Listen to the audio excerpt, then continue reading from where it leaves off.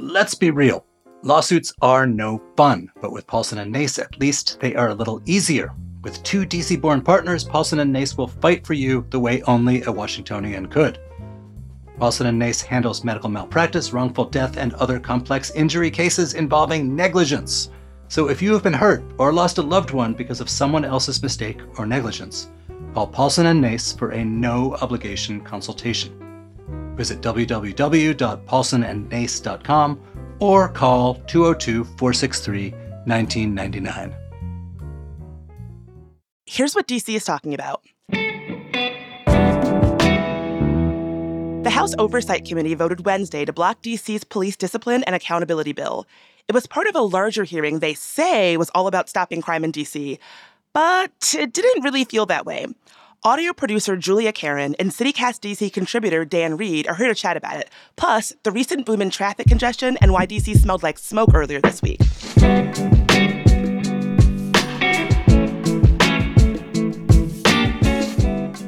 Today is Friday, March 31st. I'm Bridget Todd, and this is CityCast DC.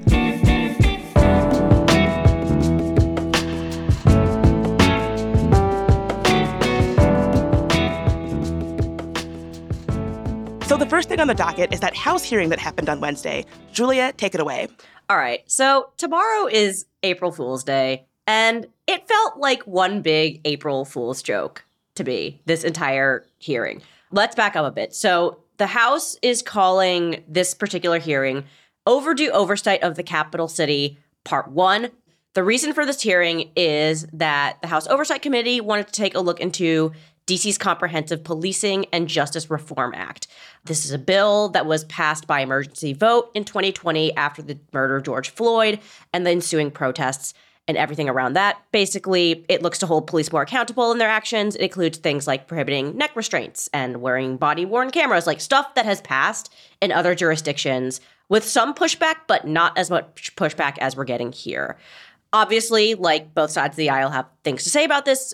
The police union and most Republicans say that this bill is anti-police, that it means that they can't do their jobs, things of that nature. And supporters of the bill say, this provides transparency and accountability and means that, police can actually interact with their community and be like, yeah, we messed up in this endeavor. We're going to do better in the future. So that was the goal of this bill. MPD is facing a lot of scrutiny right now. Metro Police is down to 3,300 officers now. That's less than the 3,800 or so that they had in 2019 and 2020. Basically, they know that hiring is a big problem. Gregory Pemberton, who's the head of the police union, has said that this is a problem, and this bill also was going to make things worse. I don't know if that's true or not, but remains to be seen. Rand Paul's staffer was attacked in broad daylight. So this hearing comes at a time where all eyes are kind of on crime in the district.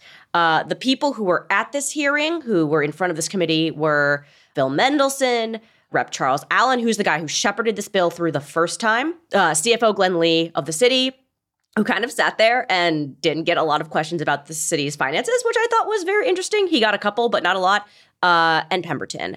So all of these people showed up on Wednesday. They went to this hearing, and what did this hearing devolve into? A lot of posturing and peacocking and BS over should DC be a state, and actually crime is really bad, and why can't you do these things that you can do, supposedly.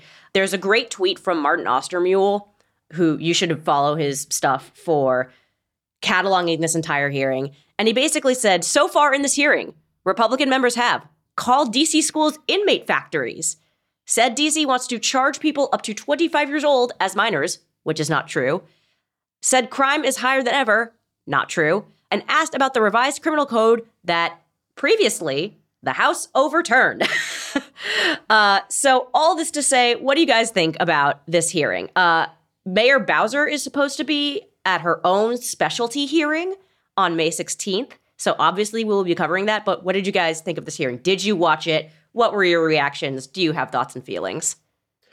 I didn't watch it, but it's definitely reminiscent of the, I don't want to say contempt that I think some Republican leaders have for urban places, not just, whether it's national Republicans talking about DC, but this happened on a smaller scale in Maryland between the former Republican governor, Larry Hogan, and the mayor of Baltimore after the uprising for Freddie Gray in 2015, right? There was a tremendous amount of condescension about, well, you can't run your city because look what happened, right? And it is often just for political points. Yeah, I completely agree. I didn't watch it either because I knew exactly what Dan just said we were going to see lots of. And I agree. I think it's part of a larger trend that we see when it comes to disrespect that elected officials sometimes show for cities. And I think particularly that through line of like, you can't run your cities. That to me is always so deeply racially coded. I pick up on that as like a dog, or barely even a dog whistle right away. And I think when we talk about things like crime, the reality is, if you look at a lot of rural areas, red states, places like that, we so deeply associate crime with cities, despite the fact that the numbers don't often bear that out. And so another thing that really sticks out at me about this hearing is how blatant lies were allowed to be on the agenda, that you could get up in front of people as an elected official and say things that are just flat out not true, things that have no truth to them, and no one will be like, wait a minute, that's complete BS. And so, yeah, I think it goes back to what Dan was saying, this overall lack of respect and denigration of urban places, oftentimes in a way that is clearly racially coded. So one thing that I also thought was, so I watched this hearing, and our lead producer, Priyanka, can tell you, every 5 seconds there was a, or like, I wanted to throw something because it was like going back and forth between things that like clearly, people were saying about the city that like were either not true or stuff that DC could do if it was a state or if it could manage its police in a similar way that the state can. There was a report that came out from the Washington Post that said there's a more nuanced picture when it actually comes to crime in the district. It's still experiencing a rising number of homicides and carjackings compared to the last number of decades, with homicides on track to surpass 200 killings for the third consecutive year and carjackings outpacing even last year's surge.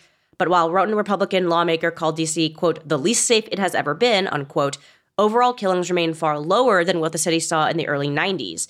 Overall violent crime has similarly fallen since 2015, while gun-involved crime has increased. So this is a debate where, like, if you actually want to go there and debate, like, okay, like, crime is a problem to a certain extent. Here is what is happening. Let's have a good faith argument about figuring out solutions. Yes, I am all for that. Like, let's figure out, okay, what is it is it something about the criminal code that lets people do this? Is it something about the way police do their jobs that allow people to have crime and police? Like, is it something about like people being able to have access to guns? Like, if it's a good faith argument, I am willing to hear it. But making this argument and having it not be in good faith, to me, is what is most frustrating about this, because it feels like it's just like, yes, we're scoring points when like this affects actual people's lives. Like this affects our everyday lives living in the city. Yeah, I'm with you. If people are down to talk real solutions in a meaningful way that is based on reality, I think we should have that conversation. I'm completely over conversations that just use it as a way to score political points and posture. I don't feel like we see similar things in other places. Like, where was all the breathless conversation about the rural crime, the rural rise in violent crime in 2022? It's just so clear to me that this is an issue where people are interested in scoring points, not actually coming to the table and talking about real solutions that are going to impact actual people's lives, as you said, Julia. Oh, yeah. I was going to say one common thread in conversations about crime, whether it's, national Republicans talking about D.C. or, at the local level in D.C. and other parts of the area, is like so much of crime perceptions are about vibes, right? Even if crime rates are lower than they have been in decades, you probably can find people on the street in D.C. who feel like things are less safe. And that can drive the conversation about crime to a huge extent, right? Just the perception, the vibes that there is more crime. Yeah, I actually think that there should be room for that conversation. Like, even though this kind of crime is trending downward, people don't feel safe on the street. That's a real thing. I don't want to act like that's not a real thing. The sense of safety that people have when they're out on the street is a real thing. But we have to find a way to talk about it that is based in the actual facts of what's happening, but also honors the way people feel, because that's also true. That's also valid. And that's part of the solution too, right? Is not just solving crime, but also making people feel safe. Like you also want a vibe shift as part of your crime fighting policy. I want to know who's in charge of like the DC's crime related vibe check. Crime related vibe check. Oh my God. So speaking of like vibe checks, generally to segue this. So my former rep, Jamie Raskin, who is the number 2 guy on this panel after James Comer, he went in and basically said this whole thing was a sham. This is what he had to say. This hearing, called to malign the people of D.C. and their leaders for criminal violence that our colleagues will do nothing to stop, should instead be a hearing to examine and move statehood for the people of Washington, D.C. in the 118th Congress. So he is like all on board for just outright statehood. Obviously, the goal is to like malign people and have this hearing just be like for show and for theater. But like, do you guys think we're going to see more of this come up as this progresses? Like, is every bill that comes through DC Council going to be negotiated in this way because of DC just being a really easy target and being a punching bag in the way it is? I think yes. I think until DC has statehood, I think we can expect to see this enjoy this kind of posturing for years to come. Yay. Love that for us.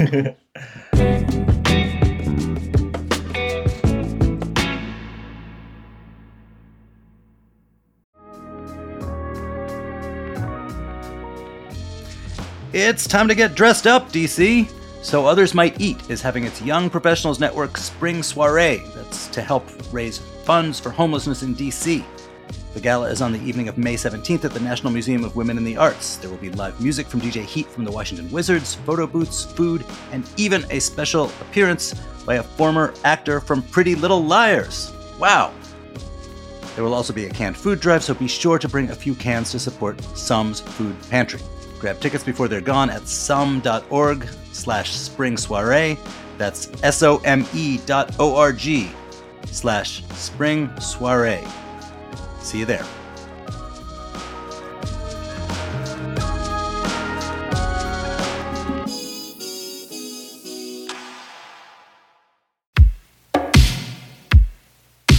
When was the last time you went to the theater? Well, we have a new show for you to check out. The Gala Theater in Columbia Heights is showing the political musical comedy Museum in the Closet, Evita's Return, which follows Argentine icon Eva Perón to the afterlife as her preserved corpse ignites political scandals, clandestine affairs, and mysterious murders. The show is full of samba, reggae, and tango that will have you tapping your feet nonstop. The show is in Spanish with English surtitles and will run from May 9th through June 9th. Get your tickets now at galatheater.org or call 202-234-7174.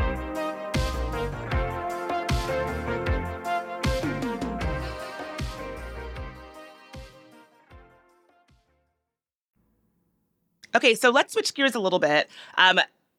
As we know, it's cherry blossom season, and this past weekend, boy, did I find that out. So there were reports of people being stuck in traffic for hours trying to see the cherry blossoms. I was one of them. I wasn't trying to see the cherry blossoms. I was driving to Fredericksburg, Virginia to have lunch with my parents, and just getting out of the city took me 2 hours. At one point, I kind of not seriously, but jokingly thought about abandoning my car. And then I found out that some people actually did abandon their cars while stuck in traffic. Julia, you were stuck in it too, right? So I was going to the Washington Spirit home opener, which they won. So go Spirits.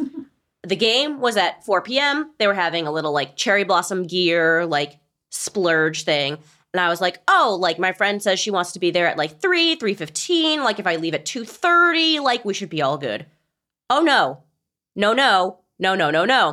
I left at 2:30. I did not get to the game until like 4:30, 4:25 with parking. Everywhere was shut down. People had abandoned their cars on 395. Like there's a whole lane. I think it's like the 1C exit to get to the GW Parkway. People had just parked their cars across that area, which is like the bridge that goes over the river. And I was like, guys, what are we doing here? Come on. Do you know how bad traffic has to be to just abandon your car, to be like, I'll figure it out later? This wasn't even abandoning. People like legitimately parked their cars in traffic because they were like, you know what? Like we can just like walk from this bridge. It's a highway in the middle of a city. Maybe don't do that. Like that's wild. I get it, but please don't. Metro did have its highest Sunday on record since 2015, but it sounds like a lot of folks were still getting into their cars and driving to see the cherry blossoms, which is one of the reasons why the traffic was so bad. According to the U.S. Park Police, temporary closure of 2 parking lots near the tidal basin also contributed to the horrible traffic issues. It was. I have really never seen traffic quite like this. Like, I guess, it. On the one hand, it makes me feel like, oh, DC is back. Like, people are really coming out and, going to see those blossoms. But it wasn't very pleasant to be in, if I'm being honest. Yeah, I wonder how much, to go back to vibes, right? I think a lot of people may not feel comfortable going back to Metro yet, and this has been an ongoing conversation, whether because of maybe lingering fears about COVID, or, they may have ridden it last year when trains were coming way less frequently and may have been put off by that. Service has improved dramatically over the past few months as it's been coming back, but if people don't realize, they're going to take their cars downtown anyway. And with the yellow line closed, there are lots of people who might have taken Metro to see the cherry blossoms, and they couldn't. In terms of vibes, Sunday was the perfect DC vibes day. Peak bloom, 65 to 70 degrees, sunny. After everything DC had gone through in terms of it was rainy and they didn't know when peak bloom was going to happen, and it got pushed back to that date because global warming potentially, but also because DC had a really warm winter. This was the perfect collision of vibes to just be everyone lost their minds. Everyone wanted to be outside. Everyone wanted to be at the tidal basin. And even if Metro could have handled it, I don't know that Metro was ready for the one nice day per year in the spring that we got. Oh yeah, there's a muscle memory too, right? How do we handle these big crowds that there haven't been as many big crowds for a couple years? Yeah. I would say this weekend, prepare yourselves again for the same vibes, as Dan would like to say. The Cherry Blossom 10K is this weekend. So if you are a person who wants to be downtown and wants to see the cherry blossoms and wants to see the 10K, there will be road closures. There will likely be bus rerouting. Please don't park your car on 395 in an exit lane. For all of our sanity, please look at a map and please find a good way to get downtown and enjoy the springtime vibes instead of causing traffic for literally everyone on planet Earth. Well, at least people running take up less space on the same number of cars, right? Oh, that's a good point. Maybe. Juliet, do you think those folks who left their cars got towed? No, they extremely did not. No, listen, I think people know that they can get away with it because maybe it's because of the parking lot being shut down. I don't know. But at a certain point, you got to just be all right. Even police, I think, had issues getting through the traffic. It was that bad. So I think, no, it's not happening. I am not optimistic. Well, we can talk about another kind of mysterious swarm surprise that happened in DC this week, which is that on Monday, a number of folks, myself included, stepped out of their homes to discover the lingering smell of smoke, which was a big mystery for the first chunk of Monday. And it turned out to be coming from wildfires in northeastern North Carolina that wafted all the way up here. Did you smell the smoke on Monday? I smelled the smoke on Monday. I was sitting on my back deck, and I thought my neighbors, I was like, what are they doing up there? Are they smoking cigars? No, it was wildfire smoke. Yeah. My next door neighbor is a food pantry, and 2 years ago, they had a big fire. And for a week, I would step out of my house and smell just burning plastic. And that was the first thing I thought, oh no, the food pantry's on fire again. And so I looked, and there was, in fact, no fire. And then I drove to Target in Georgia Avenue and Eastern Avenue, and there was smoke there. And I looked online, and people in different neighborhoods, Petworth, Deanwood, Rockville even, were saying they smelled the smoke too. It was one of those weird, everyone experiences it at once moments, regionally, which are kind of fun. And it's also a reminder of the magic of the atmosphere, right? I don't know if you remember after Joe Biden's inauguration in January of 21, they had fireworks, and that people as far out as Olney in Maryland, which is 20 miles outside of DC, could see and hear them. Their houses shook. My house shook. And it was because sound travels farther when the air is cold. Likewise, in this case, there were, as Capitol Weather Gang explains, low-level winds that have been blowing from North Carolina towards the D.C. area at a pretty high speed, 20 to 45 miles an hour, since early Monday, just hustling all those smoke up here. And then warmer air was rising, and there was cooler air trapped near the ground. So when the smoke arrived, it just stayed. And actually, there were a number of students at an elementary school in Alexandria who they had to call fire and rescue services out because kids said they were feeling sick. Wow. So I am one of the rare people here. I did not smell the smoke because my allergies have been so bad that I can't keep the windows open because of fear of like, oh my God, the pollen will just attack. So I didn't know that this was a thing until I saw the news. Has something like this like happened before? Yeah, maybe on like a smaller scale than this, when there are wildfires anywhere else in the country, because the jet stream generally goes as west to east, like we will get smoke from California wildfires eventually, usually like a week later. And other kinds of things in the air too. After the nuclear power plant disaster in Japan in 2011, some of the radiation from that came here a week later, although at a much, much lower and safer level. But it's just a reminder that everything is connected. DC is my favorite place to experience that kind of collective event. Like if you go on Twitter, whenever something weird is happening with the weather or like there's a weird aircraft in the air over DC, people on Twitter are going to be like, what is going on? They will be talking about it. It's one of my favorite cities to experience some sort of collective event because we always have a lot to say about it. People are on it, man. People are on it. Well, before we all head out, let's do our DC life hack. So, Julia, if folks want to watch these hearings that we were talking about earlier, how can they do that? Everyone, C-SPAN. Go to their website. They have the entire schedule of like every single hearing that you could want under the sun.